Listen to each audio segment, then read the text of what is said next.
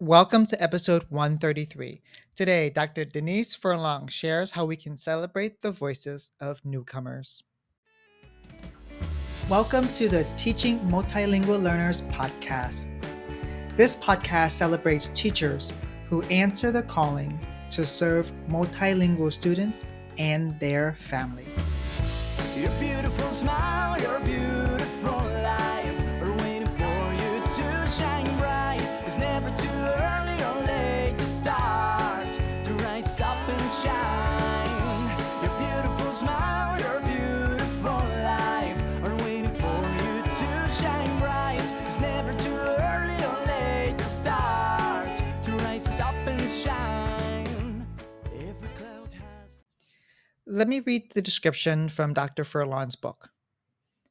Educators can feel intimidated admitting that they need to learn more about ways to help students. Here, they will find easy to implement and non judgmental support that busy teachers can put into place from the first moment they pick up this book. You'll learn things such as how to manage the first days and first weeks to assist newcomers in adjusting academically, emotionally, socially to their new school and class. We'll also learn information about how will teachers help academically engage these students. These were just the first 2 points in the description, and there's so much more. Now, on to today's podcast. It's my fortune today to interview and to host Dr. Denise Furlong. She just wrote a book called Voices of Newcomers, Experiences of Multilingual Learners. Dr. Furlong, welcome to the podcast. Thank you so much for having me. I'm so excited to connect with you and to speak with you. Yes, they have so much more than they might be able to express at that time, and it's up to us to provide them that space and that safe experience. Yes. And I've learned so much, and I still learn so much from these families, from these students, from the teachers. So let's start there. Could you tell us about a story that of you working with a newcomer or their families or their teachers that has really helped shape your practice? So, I mean, every one of them, obviously. But, I can think of one student who arrived and I'm in New Jersey, so arrived in the school in which I taught while we were virtual learning. And it was really difficult to connect with students. Initially, I really, unpopular opinion, I actually feel that the virtual learning was a safe space for a lot of my multilingual learners. And I would defend that, but this student came and refused to put his camera on. And of course I respected that because I understand there's a lot of feelings going on there. So the student came, we found that he was not exactly an unaccompanied minor, but he was here with just his older brother who was in his early 20s. So they were trying to navigate this new country, this new system, this new school, and there was a lot for them to work through. When we finally did go back in person, I kind of specifically went in that day with, my mask on, and my mask had hola, in there. So I knew that my new students would kind of know that I was somebody that they could connect with. So he actually came right up to me on that first day. I had no idea who he was because I had never seen his face. And he was able to kind of navigate that way, making those connections. So he had the connection with me and his ESL teacher. And also we were, giving him, providing him with the opportunity to make those connections with those students who also share his language. There was one point where, and again, probably, a very interrupted education. So there was some points where he was really difficult, had a lot of difficulty and really struggled academically. And even within his native language. And he would make comments to me about feeling stupid, which breaks my heart. And then I said to him, I said, you know what? This is temporary. You're fine. You're going to learn. You're going to be a bilingual adult. And how many people would love to be a bilingual adult? And you know what he said? He goes, I know 3 languages. Once I know English, I speak an indigenous language as well. And I just said, oh yeah, you've got to own that, and your struggles that you're having now, you'll be fine. And it's difficult. And it's difficult when these newcomers come and they're in the middle school or they're in the high school, and they have these expectations of themselves, and teachers have these expectations of them that might not be reasonable. But just as a note, we later found out that he really has limitations with his sight and his hearing. So that is something that we didn't know. And we were able to kind of work with the community, work with his brother, trying to get him the support they need, and welcome them. Well, the fact that he came to you right away the first day of in-person instruction, it was like, hi. The fact that he Yes. did that meant that you had a connection with him. And even though you didn't see his face, he felt safe enough to come to you. Yeah. And I think that's always the first step. I think when we work with multilingual learners, I think about this quote. I don't know who said it, but it's don't count the day by how much you harvest, but by how many seeds you sow. Right? And it's all about us sowing seeds every single day. And we might not see the harvest yet, but our job is to sow seeds. And like we were talking about, I'm getting emotional. But it's those seeds, and sometimes we'll never know, and sometimes maybe we'll run into them at the coffee shop in 5 years, and they'll speak to us in English. And one of the students we talk about, I say we because it's my former colleague. It was one of our students. In the book, my colleague Sarah ran into him probably like 5 years ago, and he was a waiter in town and speaking in English, and he, just those seeds flourished. And those seeds are relationships and connections. For sure. Let's talk about chapter 1. You talked about the ABCs of MLs. Could you talk about that? So in order to have conversations that are really deep and really rich, we have to share the language. So, there are so many different acronyms and so many different, names. And my focus with this is to focus on the evolution. Now, I have to give credit to the person that kind of initiated calling these students multilingual learners rather than English learners. And I have to say, I kind of embrace that, because for us to say that all they're learning is English, that's really, kind of English centric of us, So I think, and in the past, I don't know if they did in Philadelphia, but in New Jersey, they called them limited English proficient. And that's kind of heart-wrenching, So, and in fact, they're still in New Jersey, they moved away from that. They do call them English learners now. However, there is still some, some documentation that has LEP on it, which is, pretty horrific. So we talk about the different ways that we can refer to the services, to the students, to the teachers, and how they've evolved. And it's just to kind of get that common language, so we're all speaking, in understandable, using understandable words. Well, and I appreciate you talking about the concept of multilinguals, where we're saying, hey, let's move away from English centric, because my new motto is that you can learn a new language without sacrificing the first ones. Right? And, you leverage the first ones, Right. Because multilingual, not even just bilingual, much like my student. And, and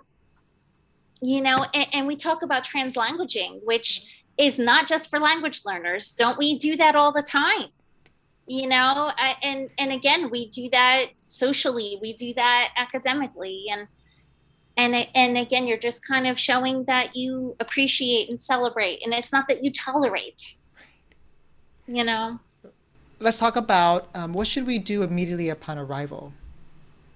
So there is so many things that we need to do, and they all kind of come down to two things.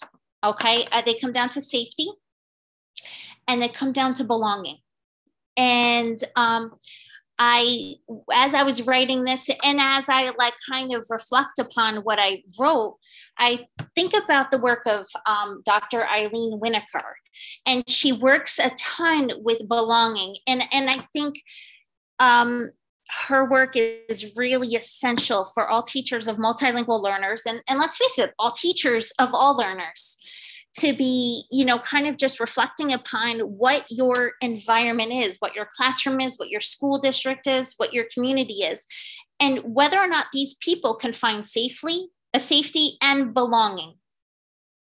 And I think that's where we move along to. And you find that space where we talk about like their assets and what they bring.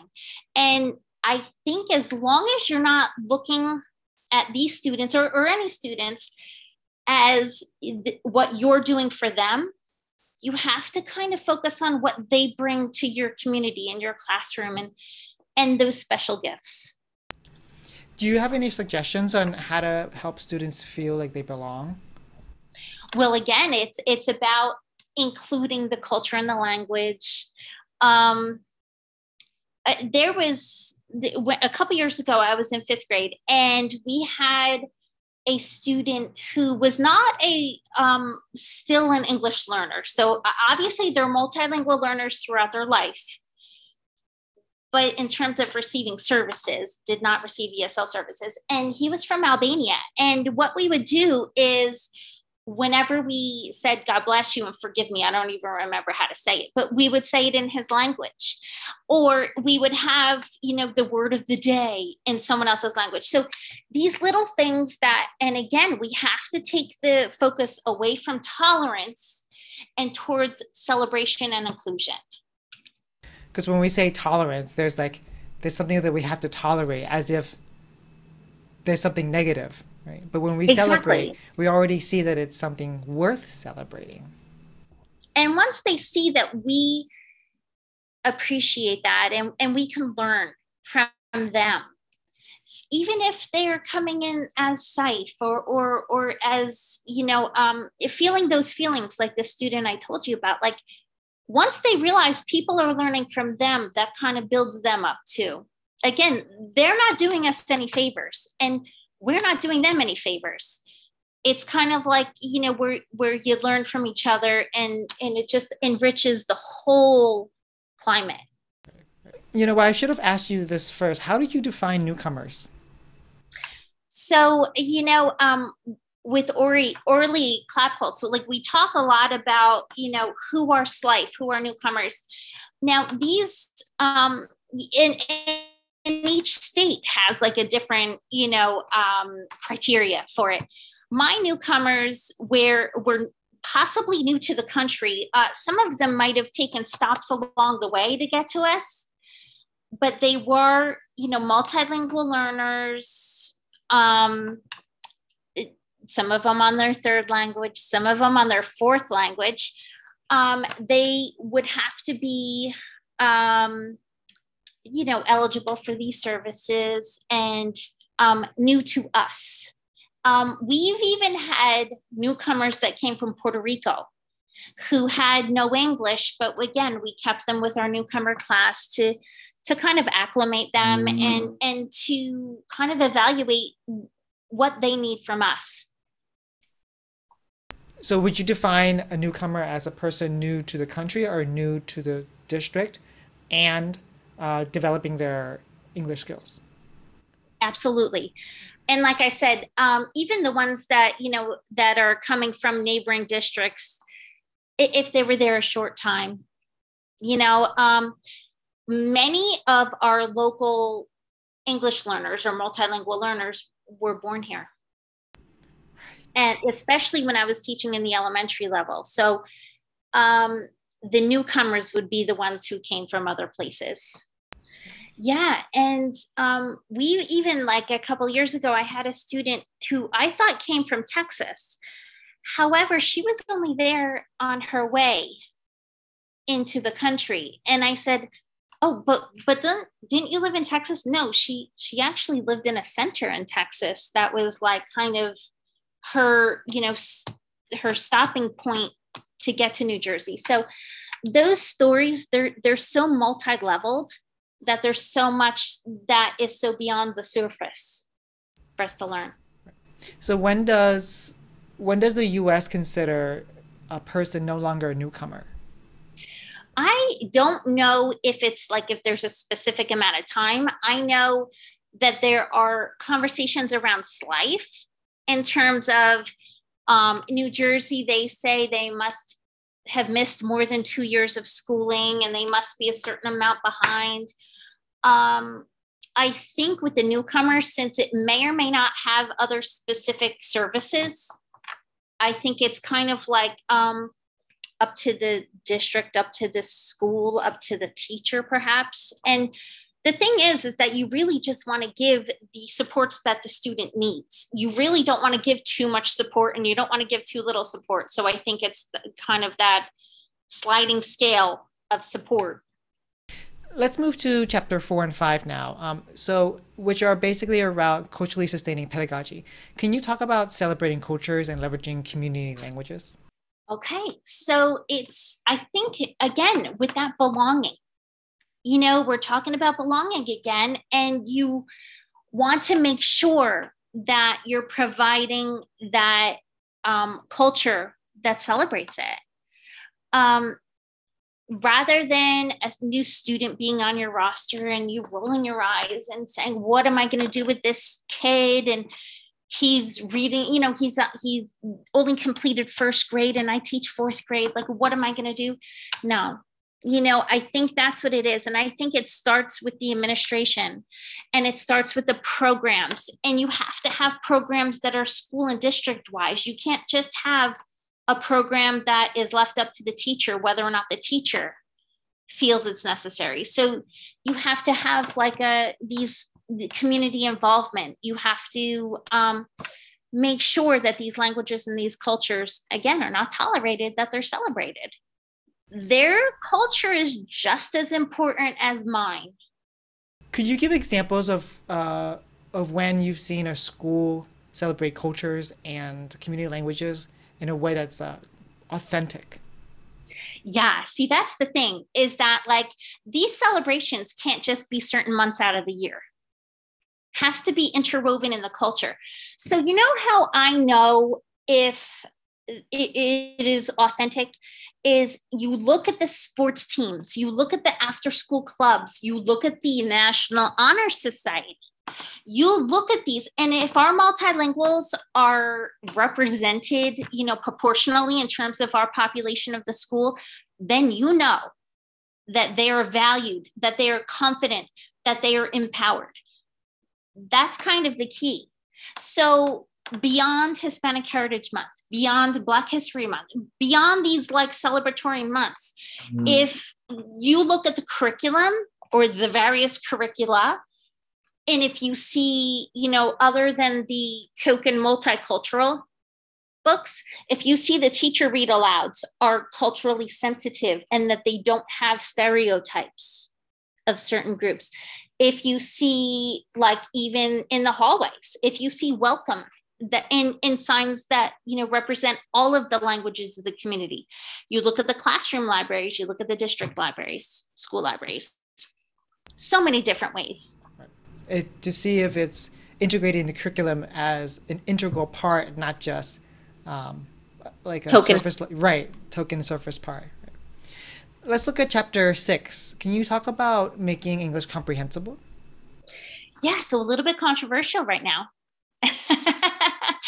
So, people have been talking about like comprehensible input and maybe it being condescending. which I've been kind of reading a lot about. And I agree with some of it. The other thing is, though, as a teacher, and I could even say it, I'm going to own it. As somebody from New Jersey, I speak quickly. I speak with an accent. I use like certain regionalisms. Like, no, as a teacher, though, I have to just make sure that my students understand me, multilingual or not, and that's where I'm coming from when I talk about comprehensible input. I'm just saying, you know what? I'm going to scaffold using my language. I'm going to perhaps explain other vocabulary. I'm going to expose them to content area vocabulary, and I'm going to help them learn it. But I'm not going to speak in a way that is not going to be accessible to them. And that's the whole thing, is access. It's access when you're providing, support in their native language, or their dominant language. It's access when you're trying to communicate with them, and that would be where the comprehensible input comes in. Not that I'm speaking down or dumbing down anything, because that's horrific. Just giving them access. Right. So access equals equity. That's what I think. And when we make things clear and comprehensible, when we make our messages, instructions clear, it's actually kind. And that's the first time I've ever heard someone talk about the concept of comprehensible being controversial now. So people are thinking it's condescending.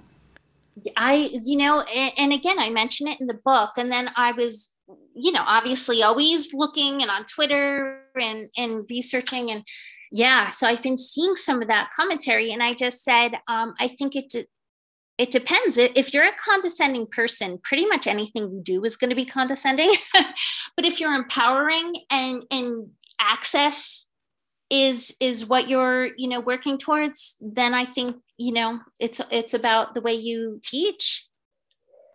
Maybe some people are saying that they think comprehensible input equals watering down the curriculum. And we're saying, oh no, I want my students to learn about the Industrial Revolution. I'm just going to add more scaffolds to make sure they understand the Industrial Revolution. When 100%. I speak, right, when there's an article, when there's a video.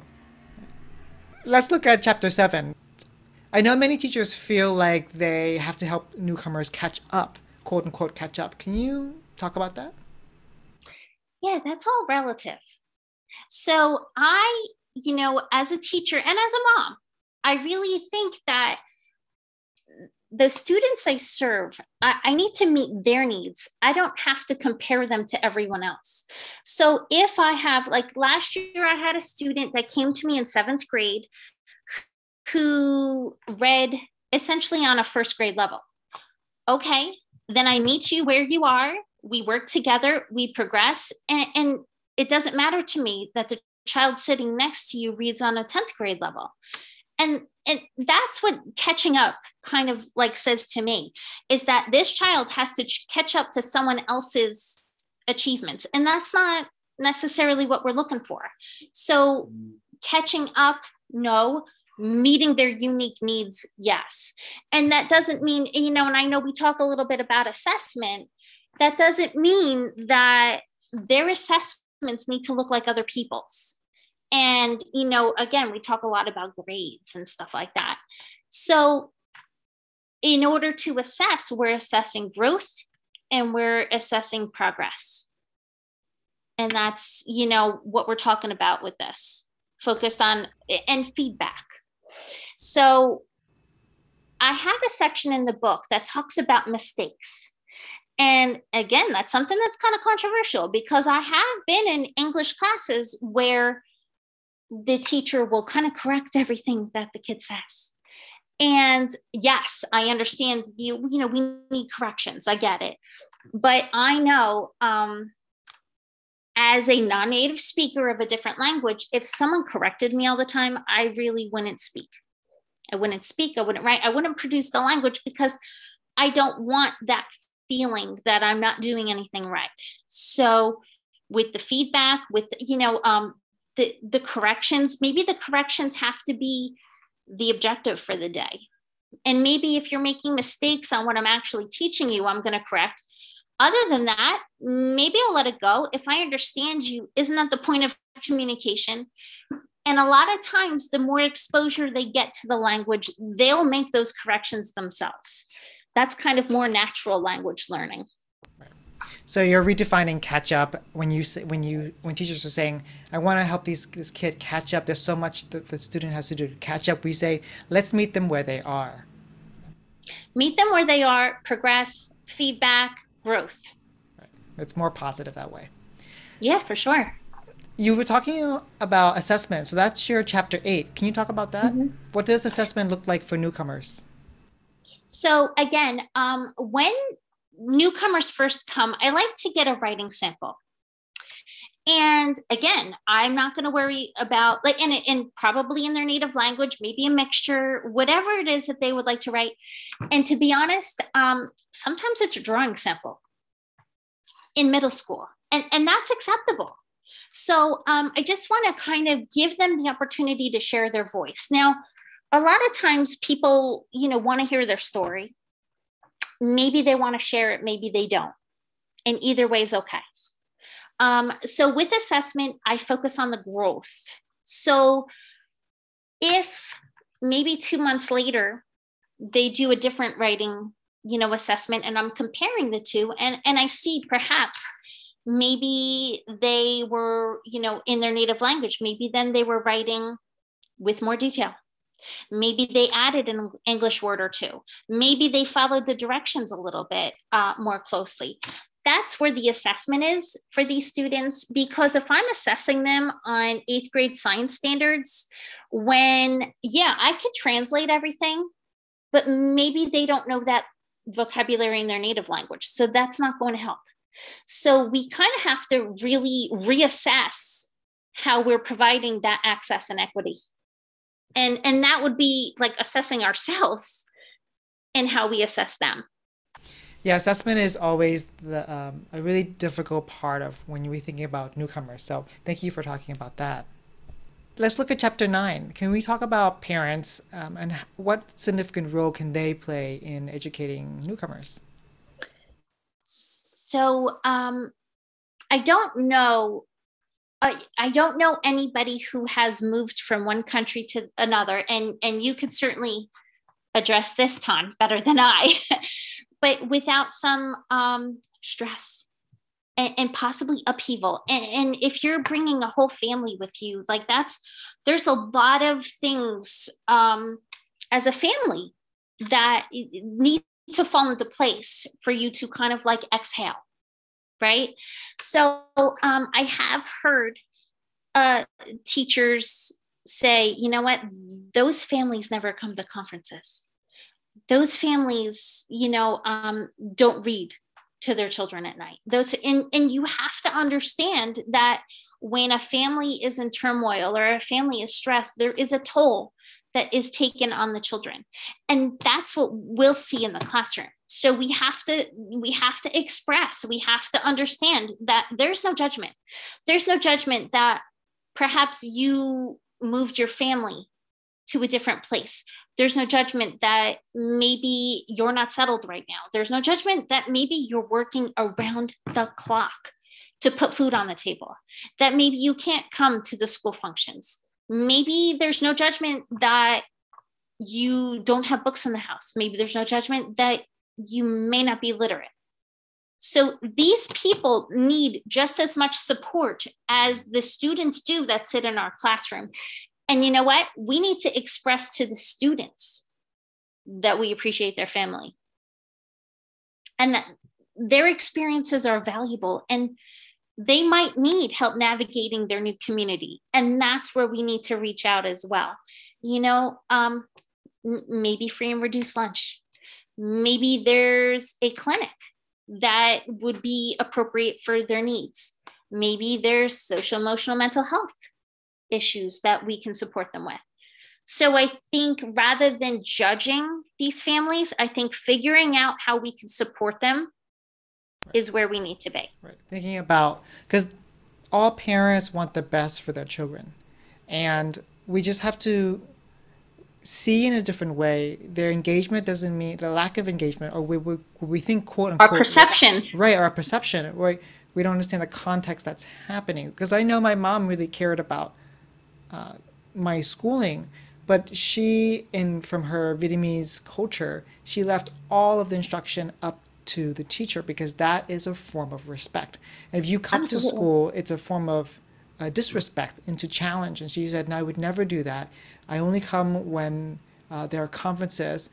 I only come when I'm needed. But I trust in the teachers, and that's a way of showing respect." And so we just have to see parent engagement in a different way, and we have to realize that parents are teaching their kids at home in a way that we're not recognizing. Absolutely. There's so much more to learn than books. Right. Not that they're not important. But how much more in our lives do we learn that are outside of the school? Right. Let's talk about the last chapter. You ended with the whole child. Can you talk about that? So we mentioned this very briefly. Like, again, the whole child has to do with like their families and social, emotional, mental health, and even friendships and culture and language. And if we it's like, I don't know if you've heard this when you were younger, like, or maybe just studying education. I teach social studies. No, I teach children. So again, like, meeting their needs. Now, I'm not an expert on social, emotional, mental health, but I do know about the belonging, and I do know about friendships, and I know about supporting, and I know about smiling and saying, I'm glad you're here, and things like that. And that would be where the whole child comes in. So there's more to teaching multilingual learners than what's in the curriculum. And maybe this stuff should be in the curriculum. Should be in teacher training for sure. And that's where I am now. And what is the one thing that you hope that your pre-service teachers get away with? I mean, take away with from your course? That it's access and inclusion. And again, like, a lot of times inclusion, people think right away students with IEPs, and it absolutely includes those students. But we have to, think of all the different populations that we'll have in our classes. And I really want to empower them, and I want them to know about professional development, and I want to know about empowering themselves to empower the students, and just kind of connecting with other educators who are, like Carly says, I light that fire. That's what you've got to do. Well, I think the fire has been lit from this podcast. I can tell your fire is lit. Let's end the podcast with traffic light teaching. So, red light is something that you ask teachers to stop doing in terms of working with newcomers. Yellow light is start doing, and green light is keep doing. Okay, so red light. Stop thinking that just because they might have missed education that they haven't learned. Stop that. Yellow light, start going on Twitter. Start connecting with other, educators. Like, a lot of times the teachers, the ESL teachers and the teachers of multilingual learners, they might be on an island to themselves in their district, or they might be spread so thin that they don't have time to connect with their colleagues during the day. So take what you're learning and share it, and research and find out what else is out there. And the go. Keep going. Get yourself empowered, get your students empowered, celebrate them, find joy in your students. No matter what they bring to the table, it's valuable. Well, Dr. Denise Furlong, thank you again. I hope that we started with a metaphor in the beginning of the podcast talking about sowing seeds instead of counting the harvest. So thank you today for sowing seeds with your book and giving us an opportunity to hear the voices of newcomers in a different way. Thank you so much. And I just feel like, thank you for just engaging with me on this. Before we recap this episode, I have a favor and an invitation. My favor is to ask you to please review this podcast if you found it valuable, so that teachers like you become inspired and informed in their advocacy work. My invitation is for you to enroll in my scaffolding learning or teacher collaboration courses. I've taken the principles that I've learned from experts in the field. I've applied them to my classes. I kept the things that worked, and am sharing all of them in these courses. I hope you consider enrolling. Now, onto our recap. I don't remember what it was like for me to be a newcomer to my school. There was no distinct vivid memories, but there was a vague feeling of being loved, feeling safe, and feeling cared for. After 30 years, this is the only thing I remember from my kindergarten teacher. Dr. Furlong reminds us that in order for us to teach newcomers, like me, when I came to the US, we first must ensure that they feel safe and loved. 30 years from now, they'll remember that the most.